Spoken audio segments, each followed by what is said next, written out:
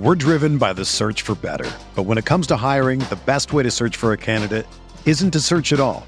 Don't search, match with Indeed. Indeed is your matching and hiring platform with over 350 million global monthly visitors, according to Indeed data, and a matching engine that helps you find quality candidates fast. Ditch the busy work. Use Indeed for scheduling, screening, and messaging so you can connect with candidates faster.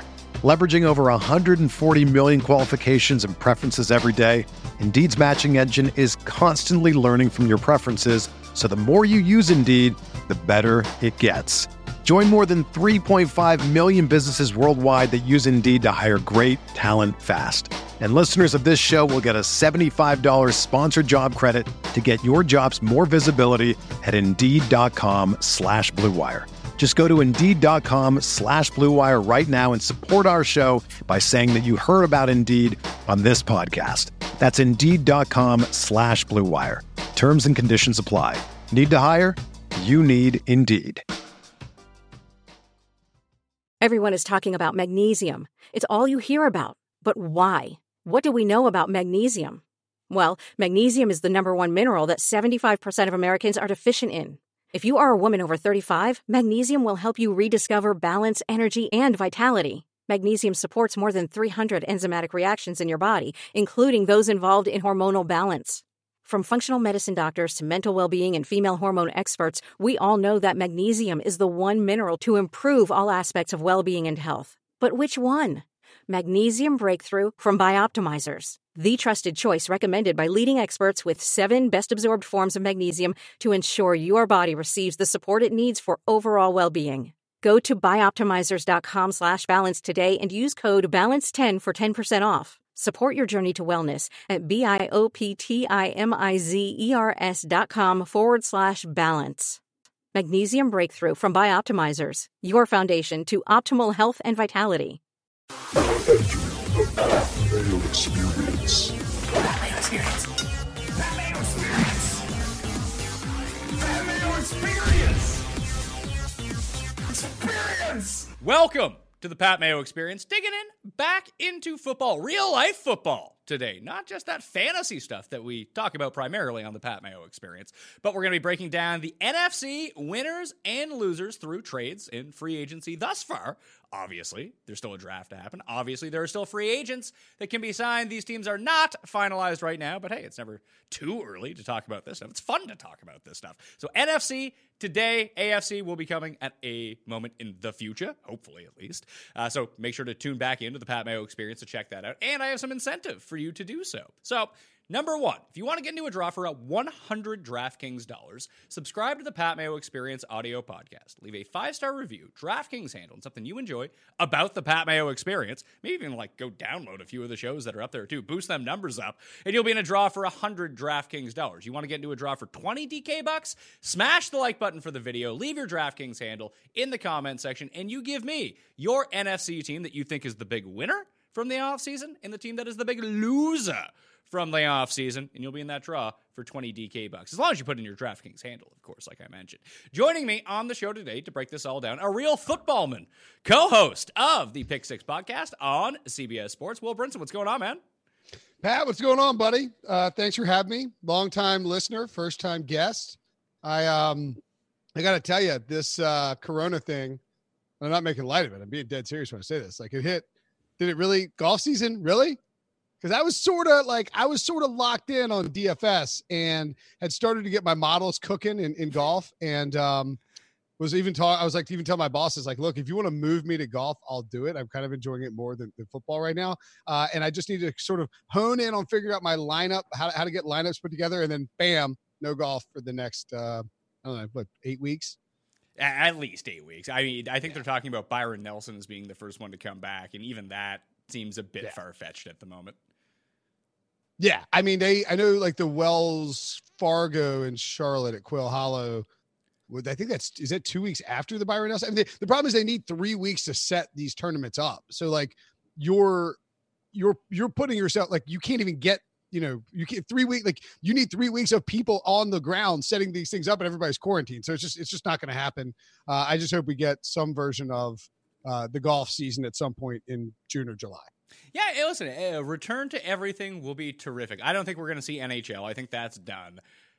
I can see MLB. They're talking about like, oh, we can just do a 150 game MLB season. We'll play double headers all the time. Like, that's not happening. So like condense it to like a shortened season, like an 80 game season, whatever it might be, start up in August and go through like October if that's viable. At least up here in Toronto, they can play inside the dome. So you can almost play year round if you really wanted to.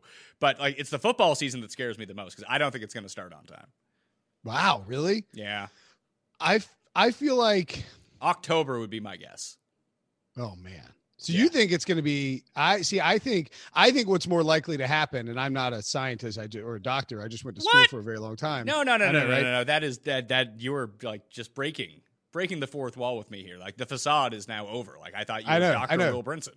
Some people think that I am a doctor, a medical doctor of sorts. My diagnoses on the Pick Six podcast draw rave reviews. Bro football doc is what Ryan Wilson called me. Just some bro who thinks he knows what he's talking about.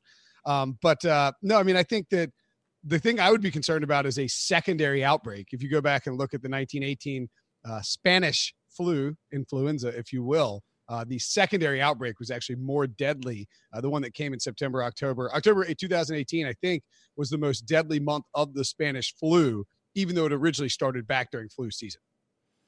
See, that would be the problem. Like, even if you played it without fans and there was a second wave, it just takes one person on the team to get it, then everyone's got it, and then the league shuts down again. Like, you would want to at least have as many provisions in place where it would be very unlikely to break out, because what are we going to do now? Like, oh, like everyone on the Atlanta Falcons has COVID. Well, they can't play their games this week. It's like, okay.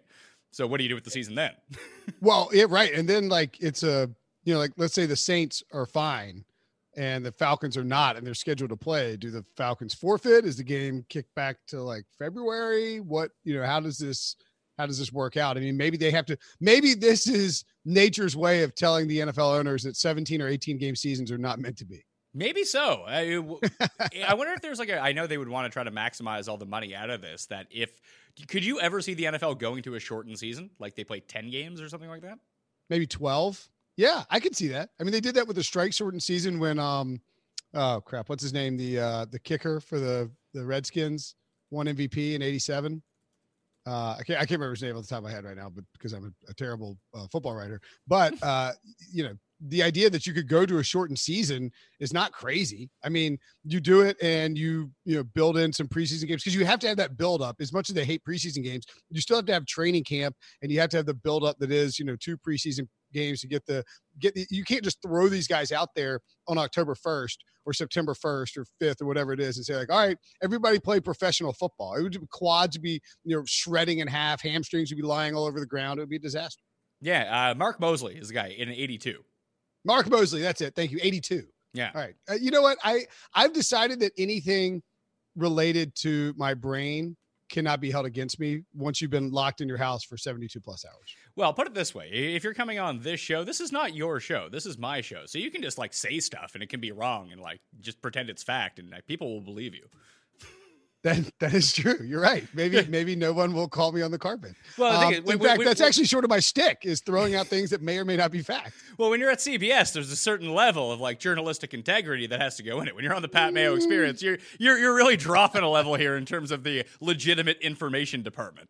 That's not actually true. My boss, who EK, I told him, I was like, I'm going on Mayo's podcast. And he was like, finally, a Brinson show I'll be excited about listening to. Ah, that's nice. With the boss in your corner, that's always perfect. Let's talk teams, though. Who do you think in the NFC is the biggest winner so far through free agency in the trade period and everything like that? Because I think people will say it's the Tampa Bay Buccaneers, but I actually think the Cardinals got a lot better. The Cardinals would be my pick as well. And look, Tampa Bay, if you're doing grades, you give Tampa Bay an A+. Do you, because though? No, okay, let's start with Tampa Bay then. We'll get to Arizona. Okay. I agree that the Cardinals are my number one winner. That's the team I would have answered first if you just blindly asked me. But I do think that you lured Tom Brady to Tampa Bay. But is that you lured him to California? Is that a good thing though? Does that actually make them significantly better? Because I'm kind of dubious. Well, I think so. I think if you look at Tom Brady in 2019, he wasn't terrible. Now, he's not peak 2007 Tom Brady. And I mean, who amongst us is Sure. the same in our late 30s as we were in our mid 20s, but he played well. He just had nothing around him. And now they have Chris Godwin and Mike Evans and OJ Howard and Cameron Brate. Ronald Jones, I think, could actually take a little bit of a leap. I mean, just to me, there's enough there that I think Tom Brady with Bruce Arians they're going to collaborate on this offense, and it's going to end up being a productive unit that puts up a ton of points. I don't think that they're going to be bad by any means. In fact, they probably win more games than they did last year. But I just don't think that there's such a substantial upgrade from Jameis to Brady to make them like, oh, they're like favorites for the Super Bowl. Like, I still don't think that they're the best team in their own division. Like, re-signing Shaq Barrett and getting the franchise on him, I think is still more important than signing Tom Brady. And so that's sort of that would have been my logic behind the Cardinals. Picking the Cardinals as the number one winner is that the Bucks I thought were already in pretty good shape. Like, get Brady or no Brady, do you feel like this team is going to be competitive? And go get Andy Dalton. I think this team could be competitive. I mean, yeah, but that's my whole thing with Brady. Like, there was a myriad of quarterbacks out there that were theoretically available. Like, I think Dalton's the perfect example. If you put in Dalton in Tampa and not Brady in Tampa, I don't think at this point with Tom Brady, like I think Andy Dalton is still good. Like, they could be the 14th, the 10th, the 9th, the 18th, depending on where the season falls out. Best quarterback in the league. But it's not like you went out and got Patrick Mahomes. Oh yeah, for sure. I mean, it's not. It is not like that at all. You didn't even go out and get 2015 Tom Brady. You're getting 2020 Tom Brady. But the dude takes care of his body. I think he can still make all the throws. There is some diminished arm strength. You're reading The Athletic. Vic Tafur wrote that the Raiders were sort of out on Brady because they were worried that his game tape showed a guy who declined a lot. That's concerning. If the Raiders are, John Gruden, you feel like he would have definitely taken on Tom Brady. But I just think that and this sounds a little cheesy, I think there are some intangibles that Tom Brady will bring to the Tampa Bay Buccaneers that Jameis Winston won't. And I'm not even talking about the 30 interceptions. I mean, like, he's going to come in there and work in a way that is going to change. Bruce Arians talked about this. Work in a way that's going to change the way that the people inside the building operate.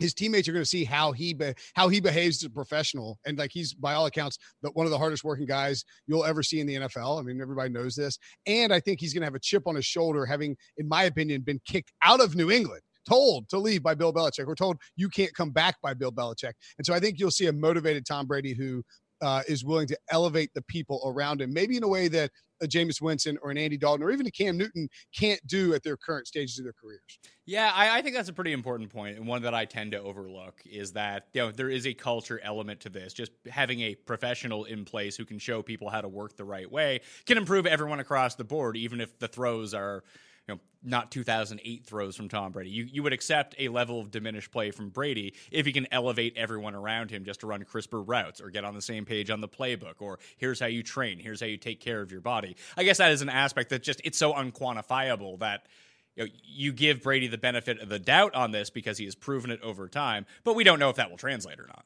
Yeah, and like, hey, here's some magic Alex Guerrero avocado cream that you should rub on your body, and perhaps it'll make you stronger and faster in an unusually quick speed. Who knows? Whatever they use. Well, there's going to be a game like the week 2 in November. One team's going to have COVID. They're going to have to forfeit, and then Tampa Bay is all going to be put on the PED list. So Tampa Bay's like shooting that's right, PED list, or they're like Tom Brady has some anti-COVID grape that he raised out in the he's going to come up with the vaccine for COVID, but he's not going to give it to any other NFL teams because Alex Guerrero is going to squat on it. You have to subscribe to a meal plan with TB12 to get the COVID vaccine. And then it's going to turn out like it's just like those essential oils after all, where it didn't even work to begin with. Yeah, my buddy and I have an idea to there's like the mosquito spray or whatever. They come and spray your house, and do you guys have that up there? Yeah, like when they put the clown tent over your house and get rid of all the bugs? No. That's like a fumigation. I'm talking like these guys come and spray your backyard. We have bad mosquitoes here. So they come with like a leaf blower full of like this spray, and they shoot it all over your yard. And it's like the mosquito troop is what they're called or whatever. And like it rids your house of mosquitoes. We're going to start doing like snake be gone spray. Like it's just comfort. It doesn't really work. We're going to show up and spray your house with this liquid that tells snakes to get away, and we'll be millionaires. Yeah, it'll just be like a placebo thing, and you'll be like, "Hey, exactly. We really took advantage of this disaster capitalism, and we're good to go." They re-signed Ndamukong Suh as well, And a lot of people made a big deal about this. It's like, well, the Bucs were awesome against the run. Like, who? This sounds so flippant, but who gives a shit if you're great against the run? Well, that's the thing. The weird thing about Tampa Bay's defense, and they did leap into the top 5, I believe, of DVOA by the end of the season. Overall, they were the best team against the run. But there's like a catch to that, and I think that people get lost in it. They were good against the run, and they had good personnel against the run. Ndamukong Suh is fantastic. Vita Vea took a leap forward last year as a run defender. However, when you are a Swiss cheese grater against the pass and you have the best passing offense in football, you're going to be good against the run because everybody's throwing on you and you're throwing a ton. So people are trying to keep up and they can easily throw on you to keep up. And you're involved in all these wild ass games where it's going back and forth and James is throwing pick sixes and, the other team is winging it up and down the field, left and right. They were the go-to team for fantasy offenses. Like you picked a team playing the Bucs in the passing game for fantasy each week and for DFS. And so I think that part is a little misleading in terms of how good they were against the run. And as you point out, like, great, you can stop the run. If you can't stop a team from passing in 2020, it's irrelevant. Yeah, like I think they finished 12th in pass DVOA, which is not bad by any stretch of the imagination. Yeah. But as I always kind of point out on the show, it's really hard to predict defense year to year. Like the year that the Jags probably should have went to the Super Bowl, but lost to the Pats in the AFC Championship game. It's like, oh my God, like this defense is going to be the defense. It's like defense doesn't work that way.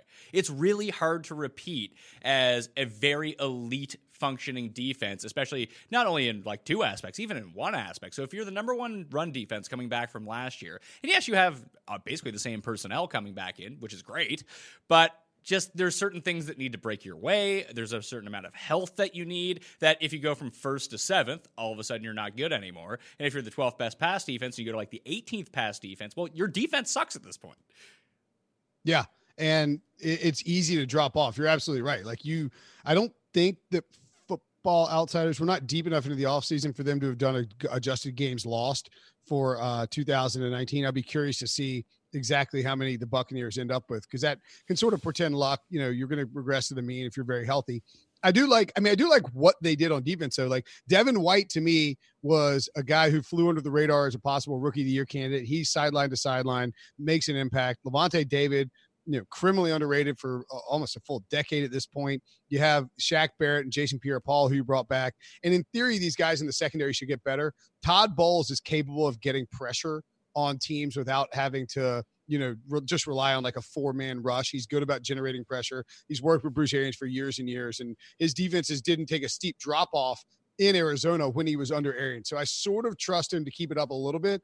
I still think, we're also going to see something different. Like, they're going to be probably, I don't know, like they're going to ask less of their defense, I think, because they have Tom Brady, and in theory will engineer, longer drives that end in less turnovers and less deep plays down the field, would be my guess how that offense operates. Yeah, that's also a big part of it too. So it works twofold. So you have Brady, you expect fewer turnovers in that sense. Therefore, your defense isn't always on the field. They're not getting exhausted. They don't have to defend short, I would be curious to see how often that Jameis just turned the ball over inside their own 30 and then the defense just suffered the consequences of it.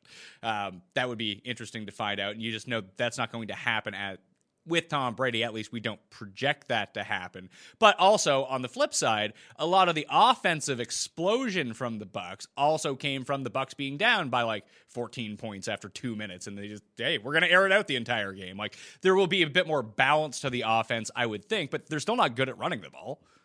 No. And yeah, I thought they were going to pick up Deion Lewis in free agency, who would sort of help supplement that run game with the passing game. The offensive line's a question mark, and yeah, I just don't like Ronald Jones is going to have to take a massive leap, and even more so this year. Like, Bruce Arians has not been shy about explaining why Ronald Jones didn't see the field a ton. He's not great as a pass blocker right now. Now, maybe he gets better with a shortened off season that he doesn't get to spend, he doesn't spend any time with his teammates. That seems unlikely. There's no way they're going to leave a running back out there who cannot pass block with Tom Brady under center, because one bad hit on Tom Brady from a running back who misses a block, for no reason other than just he's not good at pass blocking. And Brady at his age, is down and out, and then all of a sudden your season's down the toilet, and you have the Glazer family, who's not afraid to fire people, banging down the door asking what the hell just happened with our $50 million investment.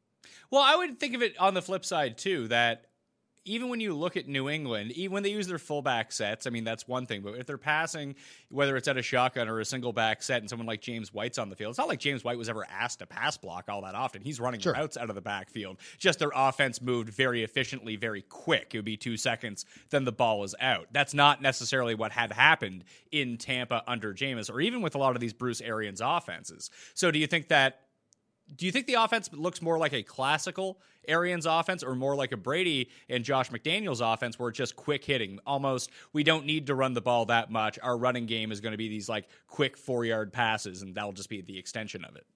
Well, that's the crux of it, right? I mean, like, that really boils down to, and, you know, from a real football perspective and a fantasy perspective too, like, do you want to invest in these guys? You know, do you trust Tom Brady to put up big numbers, Mike Evans, Chris Godwin to sustain what they did last year? And from a winning games perspective, like, do you want to bet on their over under? Do you think they provide value to win the NFC South? Like, all of those questions are going to be answered by how this offense plays out. And I don't think anybody knows the answer. I thought Bruce Arians had a telling quote to Jenna Lane of ESPN on, I've lost track of days. We were recording this on a Thursday. The quote came out on a Wednesday, sometime in the middle of March, on a Wednesday. And he was basically like, look, you know, there are lots of reads that you are high to low reads. You know, you start deep and work your way back to the line of scrimmage.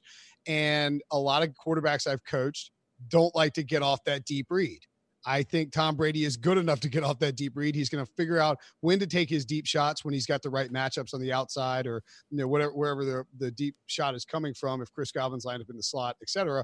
Or he's going to start, you know, he's going to look at that deep read, see that it's not a matchup he likes, and go ahead and start working a little bit lower. And I think that'll be the case. I think they'll blend it, is my answer. I don't think Bruce Arians, he's a very good football coach. He's not stupid.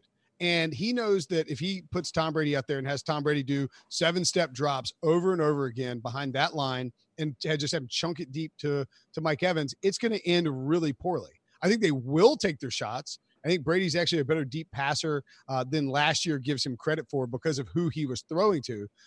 But ultimately, I think it will be more of a blend, not necessarily what McDaniels did, but that it'll be sort of a shortened version of what we saw from Carson Palmer and Bruce Arians when they first started in Arizona. Well, let's talk about the Cardinals, Bruce Arians' old team. They trade away David Johnson. They get DeAndre Hopkins back. They did lose Damiere Byrd to the Patriots, so you got to watch out for that. And the Patriots announced that signing right as the Tom Brady rumors were popping up. It was beautifully Belichickian. They're like, we signed Damiere Byrd, another crap wide receiver you don't care about. So they put the transition, then signed Kenyon Drake. Larry Fitz is coming back. Devondre Campbell ends up going to their defense. And they upgraded the defense just marginally, but just put some solid players in place that I'm getting. Here's the thing. I like what Arizona has done. I think they've had an excellent offseason. But I'm getting like really terrifying Cleveland Browns from last year vibes about them. Just everything. They bring in the big receiver. They have a rookie quarterback who looked pretty good year one. He's going to take the leap in year two. We're all excited about it. The other teams in the division either haven't done anything or kind of got worse. Like, it's the time for Arizona. Like, I can imagine that when people, like, the Niners will be the favorite in the division. They're the betting favorite right now. But there's going to be a lot of people, once like picks time comes around, that are going to have the Cardinals winning this division. That I do see downside with it, despite the fact that I love how they've basically won the offseason. Yeah, and let's not forget it's Kyler and Baker. If you're making the comp, right? It's like the guy, the guy who was at Oklahoma right after Baker Mayfield. So that does sort of add up. That is terrifying as somebody who was. And like, I don't think I'm going to like sneak the Cardinals under the radar, although Kyler Murray's MVP odds are at least enticing. They didn't get jacked up like Baker's did last year. Well, yes, they did. They're down to 20-1 now. Oh, 20-1. Okay. They are jacked up. I guess I haven't been paying enough attention to that. They were like 60-1. The Cardinals are 60-1 to win the Super Bowl, at least. Remember, the Browns got to like 15-1 at one insane point during the Cleveland hype. I would say the biggest difference for me, and I like your comparison. I think it makes sense, especially with the hype train. The biggest difference for me is that Freddie Kitchens is a bumbling moron. And I think Cliff Kingsbury, with a year under his belt, A, already has more time than Kitchens as a head coach. B, isn't learning how to be a head coach on the fly. And C, showed a lot of promise down the stretch last year, both in terms of his game management and his play calling in real time. Like, I thought he got a lot better. I had major questions about his red zone decision-making, his red zone play calling. Oh, hold on. Of that early on in the season. Are you saying it's not smart to kick field goals from the 1 yard line like I am 8 saying times that, in a Pat. game? Yes. It's like, Blow my mind. it was infuriating. It's like this young, like brash, like handsome sunglass wearing memorific, coach comes from college. He's like, yeah, I'm here to, party and be like really smart. And then he's like kicking field goals from the 1. It's like, what are you doing? How can you have that level of like, how can you exude that kind of testosterone walking around and then kick field goals from the 1? Like that doesn't add up in terms of a testicular fortitude type of math equation. It's just really weird. We had 2 bets for the first 8 weeks of the year that I think cashed 7 of 8 weeks because we give out the props on the show Sunday morning. It was Josh Allen over rushing yards and Zane Gonzalez over total points. That was a good one. I mean, Kingsbury was banging down those field goals early on. He didn't care. I almost think he was like, I feel like the Cardinals were worried that I think Kingsbury was worried that if he went for it too often in those spots and missed, he would immediately be subject to this guy doesn't know what he's doing criticism.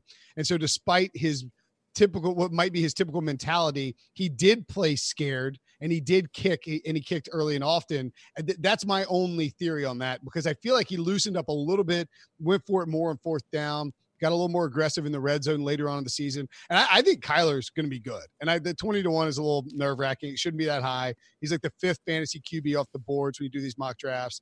But you see his deep ball, and I mean, that dude can wing it, and he didn't have a whole lot of help, and he didn't have a good offensive line last year.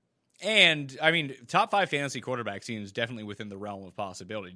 Sure. And that's also the one thing too, just even circling back to Brady a little bit. And I can see that I don't think that the Patriots are done at quarterback. I think they're going to go either through the draft, one would hope not, whether it's Jalen Yaherd or whether they just go sign someone. They signed Cam or something like that. But it just strikes me as you look at all the quarterbacks who really, I mean, Garoppolo, even he has Shanahan uses him in a way where he can use his limited mobility to his strength. Like they can run these 4th and 1 rollouts and like there's no one around him, but he has enough mobility to do that I think the Patriots see where quarterbacking is going. And this isn't like, it's a conversation that seems to be had like every 10 years or so. It's like, oh, Randall Cunningham has changed the way that people play quarterback. Michael Vick has changed it. Dante Culpepper has changed it. But now half the quarterbacks are mobile quarterbacks. They're not statues like Tom Brady. That I think that was a lot of the impetus of letting Tom Brady go, is they want to have at least a dual threat quarterback, because you look around the league and,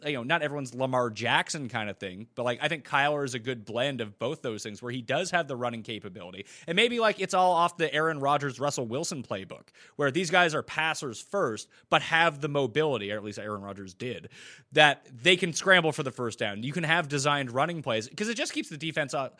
If the defense knows you're going to take a 3-step drop and throw or a 5-step drop and throw, you can gear your defense to shut down that offense in certain ways. Now, a good offense can overcome it, but you give them something else they have to think about. There's so much value in that, just from a scheming perspective, that you would want to have that under center. Yeah, and not to mention, like, just strictly from a math perspective, if you have to, like, you're dealing with an extra guy that you have to contain who might take off running, whereas Tom Brady is not you don't have to worry about, looking out for the read option on the, to the right with Tom Brady. I'd say the other thing just on Kyler and Russell, I think Russell is the great comparison. And I would throw Patrick Mahomes in there too. The one thing that those 3 guys have in common is that they have a baseball background, and some other guys do too, of course, but like you can see Kaepernick had that as well. Yeah, for sure. Kaepernick. Yeah. But like, you can see it when they run, they keep this very level plane, like up to and including their arm, and they are capable of, it mimics to me exactly the motion of a shortstop or a second baseman fielding a ball and then on the run making a throw, because you have to maintain that even plane across your balance across your chest and then through your arm, otherwise the ball is going to sail. And so I think that's what's made those guys so dangerous, maybe even more so than just a Lamar Jackson who can take off running and destroy you with his feet. But like Mahomes can take off running and then just whip something out of nowhere. The same with Kyler, he can be running to the right and just launch one deep. You see those with Russell all the time, that toe tapper late in the year to Tyler Lockett. I think that baseball background in particular helps those guys. But I agree with your point. I think the Patriots have wanted and do want at some point.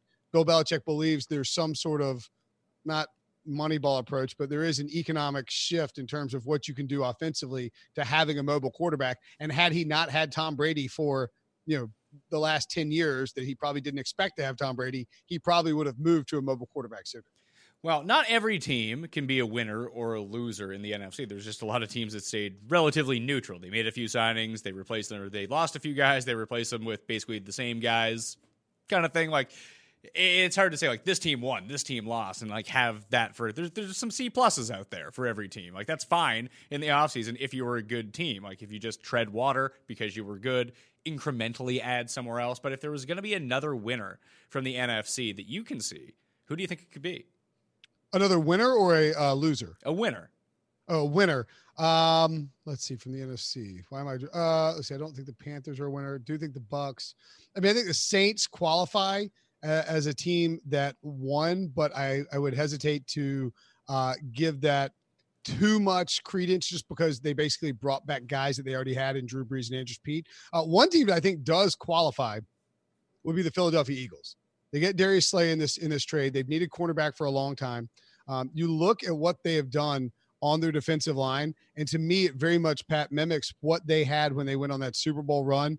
They had Javon Hargrave as a free agent from Pittsburgh. Fletcher Cox is back. They got Malik Jackson sort of lingering in the background there. Brandon Graham, Derek Barnett. They have so much talent at pass rush, and now you have – maybe Matt Patricia would disagree, but an elite cornerback in the defensive backfield in Darius Slay, who can help take some of the pressure off of a secondary that was just ravaged last year. I still have questions about what they're going to do at wide receiver. I think they will probably address that in the draft to a degree. And in my opinion, you have four guys, CeeDee Lamb and Jerry Jeudy, Henry Ruggs, Justin Jefferson, who can be impact out of the box guys. Maybe Philly trades up and gets to ensure they get one. We'll see how that plays out. I know Howie Roseman spoke about Alshon Jeffrey in terms of he knows he needs to get healthy and he's being sort of, drugged through the mud out there in the public. That is a bit of a concern, but they do have the two tight ends and a decent running game. I think Miles Sanders could make the leap this year. Additionally, to me, the Giants stink. They're just not going to be that good. The Redskins are 2 years away at least, probably if Dwayne Haskins clicks. The Redskins somehow got like objectively worse. Yeah, I'm fine with that. Their biggest signings were like J.D. McKissick and Peyton Barber, and then Cody Latimer. Like, they took crappy players from all the other crappy NFL teams. Like Thomas Davis. We're good. Thomas now. Davis. He's only 2 years younger than Tom Brady. So they are putting a lot of faith in Ron Rivera using his schematics approach to improve the defense. Their pass rush is pretty good. I don't know what they got on the back end. Obviously they paid for Landon Collins last offseason. Brandon Scherf, tagging him was paramount. You worry a lot about, you're letting Trent Williams go. Like, so Dwayne Haskins is going to have, you've had Trent Williams on your roster for a year and a half, and Dwayne Haskins will get nary a snap with an all-pro left tackle. Like, that's not fair to your young quarterback. But the larger point too was that, to me, the Cowboys, even though they got Amari Cooper back and they tagged Dak, losing Byron Jones, we don't know what's going to happen to Leighton Vander Esch. They lost Robert Quinn. They lost so much on that defense, and they have a new head coach. They lost their starting center, and they have a quarterback whose contract status is TBD right now as we record this. All of those things in what could be a very short offseason make me believe that the Eagles, with their continuity, are in a much better spot than anybody else in that division. Well, Gerald McCoy going there, I don't think isn't nothing. Yeah, it's fine. It's fine. I mean, I think that Gerald McCoy is probably still better than Robert Quinn at this point. I think they're both good, two different players. But if you're not going to get excited about Ndamukong Suh, can you get excited about Gerald McCoy? At least I feel like McCoy can get into the backfield and harass the passer. Like, Suh doesn't even seem like he attempts to do it. Yeah, maybe. I mean, maybe he's not being asked to do it. That could be very much the case. Yeah, which would strike me as odd because that's like that's his best talent as an interior. I think that in that Todd Bowles defense, not to go back to the Buccaneers, but I think in that Todd Bowles defense, it's sort of asking Suh to do less of what he does it's like an interior 4-3 rusher, if that makes sense. Yeah, no, I think that actually makes perfect sense. I mean, sometimes, it's always sort of the Belichick thing, and I think we see this with John Harbaugh as well, is like, we will identify how you can help out our system the most. If you just stick to what we ask you to do, and everyone on the field does that, all of a sudden we're getting 20% more out of the talent that's on the field. Like, I think that's very sensible.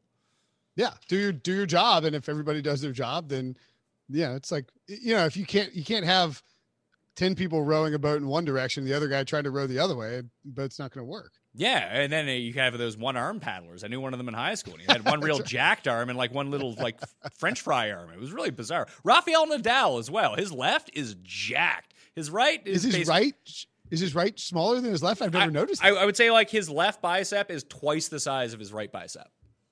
Do arms pop up like early on in your that is okay? Yeah, his left is much more jacked. Yeah, the right arm's a little more sinewy. That would be exactly right. Like, I don't know, if you're a lefty and you play tennis and that's your predominant hand, like I guess you would, do double the curls on that side. Maybe, but is he a lefty? He is a lefty. He's a lefty. He is a lefty. Okay, lefty. If you ever played tennis against a lefty, one of my best friends, we play tennis a lot here. One of my best friends is a lefty. It is such a mind F because I'm sorry. You can swear. You can swear on this shit. It fucks with your mind because you're looking for the spin coming. And like as a righty, you're always going cross court trying to force somebody into playing their backhand. But when you play a lefty, you're just playing into their forehand. You're just getting ripped back like the other way, just like smashed back. It's a disaster. Yeah, well, it's the old boxing philosophy is that you have to do whatever is counterintuitive to actually have the proper footwork and lean in the right way to everything. That's right. Exactly. It's sweet science. You apply it to left-handed tennis and you're good to go. I think the Bears got better. So I was really I was down on the Bears, and it's not necessarily because of everything that happened. I think they're a legitimate dark horse team in the NFC this year because they were everyone's. They stayed so healthy 2 years ago, and that defense was so good and opportunistic, and you just looked at it and you were like, well, Trubisky kind of reeks. I know he played okay, but I can see him going back the other way. That happened. They're not going to stay as healthy. That happened. And they generated so many turnovers, it's like this isn't sustainable. But it seemed like everything went wrong for them last year, that they can rebound back a little bit the other way.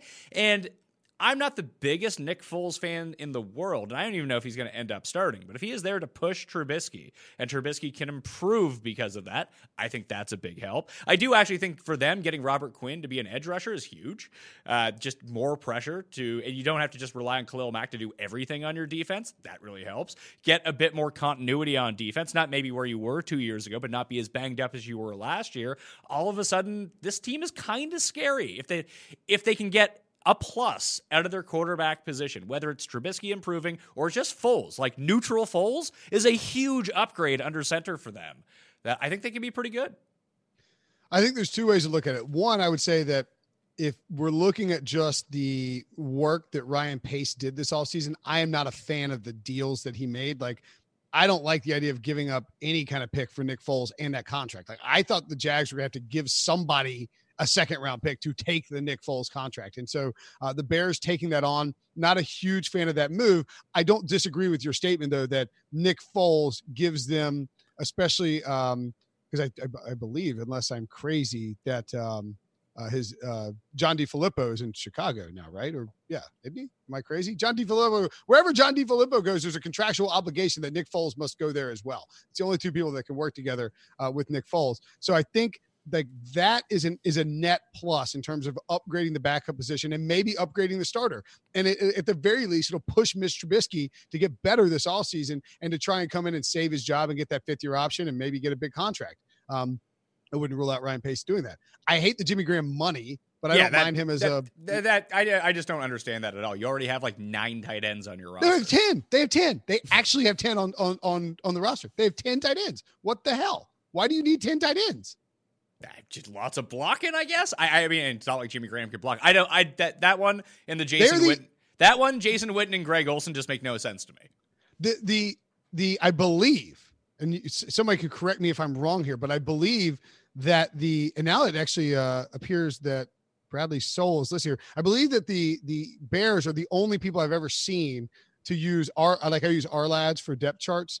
I've never seen a team take up 2 full tight end lines on ourlads.com, but here they are. Trey Burton, Adam Shaheen, Dax Raymond, Jesper Horsted, Demetrius Harris, Jimmy Graham, Ben Braunecker, JP Holtz, Eric Saubert, and Darian Clark. You could quite easily have a some sort of like bar contest that, you know, like name all 10 Bears tight ends and I'll give you $100. And there's no chance anybody's winning that money. So who did the worst of the NFC teams? Is it Carolina? Yeah, Carolina did a bad job, but I think that they're quasi tanking, and I don't think anybody realizes that. I would say the Lions, and the Lions were already bad. I mean, this is disastrous. Like, they paid Halapati Vaitai. That's not how you pronounce it. I don't care. I just can't figure it out. Big V, if you will. They gave him like $55 million. The contracts that they handed out in free agency just don't make any sense. They traded Darius Slay. Like, Matt Patricia thinks that he can just thrash this cornerback who's been a very good cornerback for his team. And like, you're not Bill Belichick, buddy. You don't have the titles. You can't do all that. I thought that the Lions, you look at them, and for a team that's been given an impetus, win this season or else everyone gets fired, they don't have a chance of making it to the playoffs, and they just don't look like a very good roster. Maybe Matthew Stafford bust out of nowhere to have a great season late in his career, but I don't love it. The Panthers, to me, their problem is that they don't seem to know what are they doing? Are they tanking? Are they trying to be mediocre? I think you could talk yourself into their offense being good enough where they could win 6 to 8 games, but that's probably the worst case scenario. This is a team that needs to get Trevor Lawrence in the draft if they're not taking somebody this year. I don't buy Teddy Bridgewater as necessarily a long-term option. I like him as a very, very expensive Band-Aid that knows Joe Brady's system because they work together in New Orleans. And when you look at the weapons they have with DJ Moore, Christian McCaffrey, and Curtis Samuel, those are low A-dot guys. So they could fit really well with Teddy Bridgewater in terms of short yardage stuff, get guys in space, let them take off. But then Robbie Anderson out of nowhere. Yeah, like the deal is actually quite good. Like 2 years, $20 million. Like, I think Robbie Anderson is a pretty good receiver. I just don't understand him on this team. Yeah, well, I mean, honestly, like, it might even go back to, hey, you played college ball for me. I'm going to throw you a bone here. Because, you know, he played for Matt Rule at Temple. That's sort of the only thing I can come up with. PJ Walker, they added off the XFL.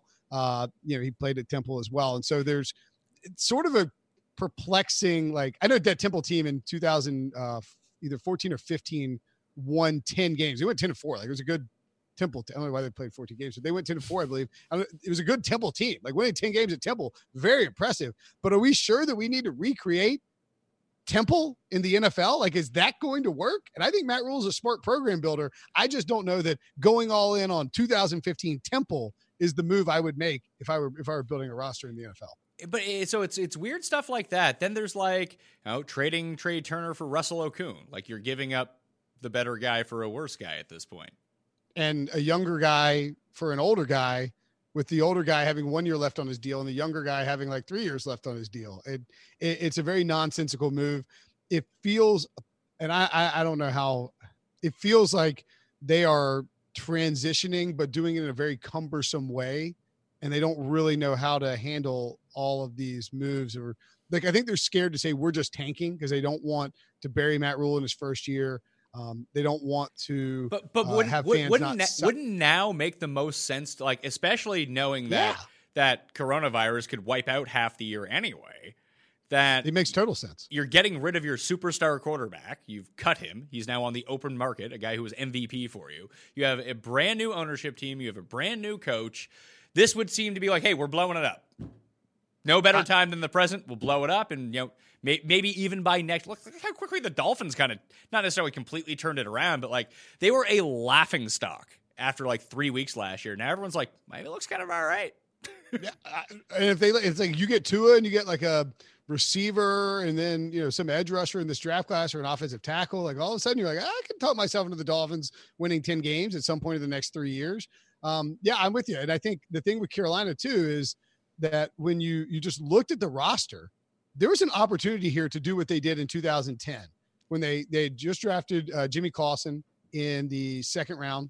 Oh man, they didn't have a first round pick. Totally, and forgot. They trotted out Clausen for the whole year, and he sucked. Dude, that team sucked so bad. That was the worst offense you'll ever see. Jeff Schwartz was on that team. He'll talk about how terrible that offense was. John Fox coached, Jimmy Clausen led, disaster season. But they end up with the number 1 pick, and they get Cam Newton, and it sort of reboots the franchise for the next nearly decade. Now, they weren't great every year, but they had a Super Bowl run. They hosted multiple playoff games. They won multiple division titles. Like, that's what you should be thinking about is if we suck this, like, let's just trot out Will Grier and Kyle Allen. And he's now traded, obviously, but you're like, hey, let's trot these guys out, see what we got in them. And when they stink, then you go and draft Trevor Lawrence first overall, and you hope you reboot. Man, I had completely just wiped the colostomy bag from my memory, but now he's back. Well, I mean, if you're going to give Teddy Bridgewater, I know this is probably a really unfair comparison, but I think I would rather just start PJ Walker. I agree. Sign PJ Walker from the XFL, have Grier, have Allen, or maybe don't have Allen, trade him to the Redskins, whatever. If you get a 5th round pick for him, that's great. But you go with PJ Walker, you go and you sell it as he's my Temple guy, and he was great in the XFL. You go with Will Grier. You let Teddy Bridgewater sign somewhere else. And then if you stink, and you got a high pick next year. Yeah, you save the money. I mean, it's 33 guaranteed. It's 3 years, $63 million for Teddy B. And he's too good to make you the number 1 pick is the problem. Exactly. They are going to be I think I set their over at 5.5 wins. I would take the under, but I bet they get to 4 or 5 wins. And that's not what you want. And if he plays Teddy ball, where he's not turning the ball over at short passes, there's a route where bad teams win 7 games every single year. It could be them. Now, the division itself probably is a bit too tough for that. If Tampa's improved, New Orleans got either the same or marginally better. I actually think the Falcons got a little bit better too.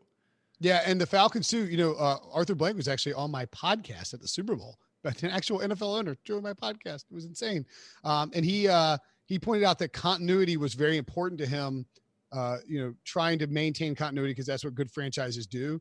And I think, looking back on it now, sure, in early February, yes, coronavirus and COVID was a thing, but it wasn't a thing like it is right now. Nobody was on lockdown, but I don't think he had the foresight to look ahead to that. But certainly having that continuity this offseason is going to be paramount for NFL teams because there's a very good chance we don't have OTAs, that people are doing them virtually and doing the installs. And so if you're bringing a new coach and a new offensive system and everybody's trying to learn something new, you're not going to get the bonus days and weeks that you would normally get as a first-year head coach when the NFL grants you. Instead, you're probably going to be it's going to be training camp's going to be Jump Street, and good luck getting that install in from training camp to the start of the preseason. It's going to be really tough. Yeah. So the move is for virtual OTAs, just call up EA Sports, work with Madden, develop your own proprietary playbooks, submit them to the Madden people, make them sign an NDA, and they give you your own version of Madden, which you can then distribute to your players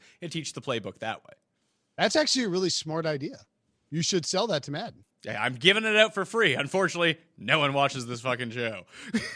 That's not true. That's not true. I know people watch that show. You know what? By the way, you know what I found? I was doing a lot during DFS season before it went away. Is we had gotten this new smart TV that has a YouTube app. I don't know why I didn't have one until 2020. It's kind of embarrassing, but I really enjoyed. I would watch you and Gup and Run Rick Good and of course CBS stuff. But you can access a lot of stuff on YouTube. It's amazing. Yeah, there's a lot of information and decent content on YouTube for free. Yeah, I would fire up on Tuesday and Wednesday. I'd fire up you and Feinberg, and then you would have Rick on or whoever. You can soak in a lot of information. I would watch the Awesemo, their NBA morning show. That's what my wife would come back from working out, and she'd be like, why are these dudes yelling about NBA games? You write about football. What's going on? I'm like, don't worry about it. Don't worry about it. Don't have a new addiction. It's fine. It's fine. NBA is sort of like my comfort food sport. I don't cover it. I don't even really watch it all that much, but I enjoy consuming. The media for NBA is so good that I just like to follow along with the NBA through media. Yeah, I know. I'm with you. I gave up NBA for marriage actually because it was always I think the finals are always during our anniversary, or it's just June, and my wife's like, "F you! You do so much. All you do is watch sports. You try to tell me that you cover baseball for a little while. That's a lie. These every single college football game is a draft prospect. No more NBA. You're out on NBA." And so I gave it up, but now I'm sort of creeping back in. And I agree with you. It is like a nice chicken pot pie or lasagna, albeit in the summer. Well, that is our NFC free agents, winners and losers. We'll dig in deeper to the teams that we didn't talk about a few times in the future, because I have some thoughts on the Minnesota Vikings. And one of the reasons that I like the Bears, I think they can pass the Vikings this year. And we'll see what ends up. Yeah, and we'll see what ends up happening in the draft, too. I mean, like, if you're the Vikings and, like, Tajay Sharp's your number 2, probably not the best look for your offense, but we'll see. Maybe BC Johnson really breaks out this year. And maybe Big Irv, my guy, can finally, like, stay on the field consistently and average more than 2 targets a game. We'll see about all of this. Will, what do you guys got going on with your guys' podcast? You're obviously not going daily right now, are you? We are still daily. Oh, my God. We are daily. We are daily year round. It's insane. And in fact, Pat, they actually have added to our daily consumption. We now have a CBS Sports HQ show daily at 8 p.m. to 9 p.m. Eastern. People can watch that for free on your CBS Sports app, Roku, Fire, Amazon TV, wherever, Amazon Fire, Apple TV, wherever else you get your phone, anywhere you get it. And of course, we have daily NFL shows, and we will be daily, unless I don't think that my boss is going to let me quit doing daily since we've done it for 2 straight years. So I think we're just daily through June. It gets a little dark, but it's got good football information. Would you know about Roku and Fire Stick and all this stuff if it wasn't like I found out about all of it? It's like they came up to me. It's like, hey, we're available on all this stuff. I was like, what the fuck is this stuff? Like 4 years ago. I was like, then I found out what it was. Like, I don't know if I would know what any of this stuff was if I didn't host the show and I was told that my show airs on them. If I was just like a guy who just watched cable, I probably would be very confused by Amazon Fire. But like, I like the idea. I switched to YouTube TV, and so you can use that on Roku's and all that stuff, and that is very nice. Being able to do all those things. So I'm sort of in on that technological stuff. But you're right. Like if I was in a different vocation, probably not.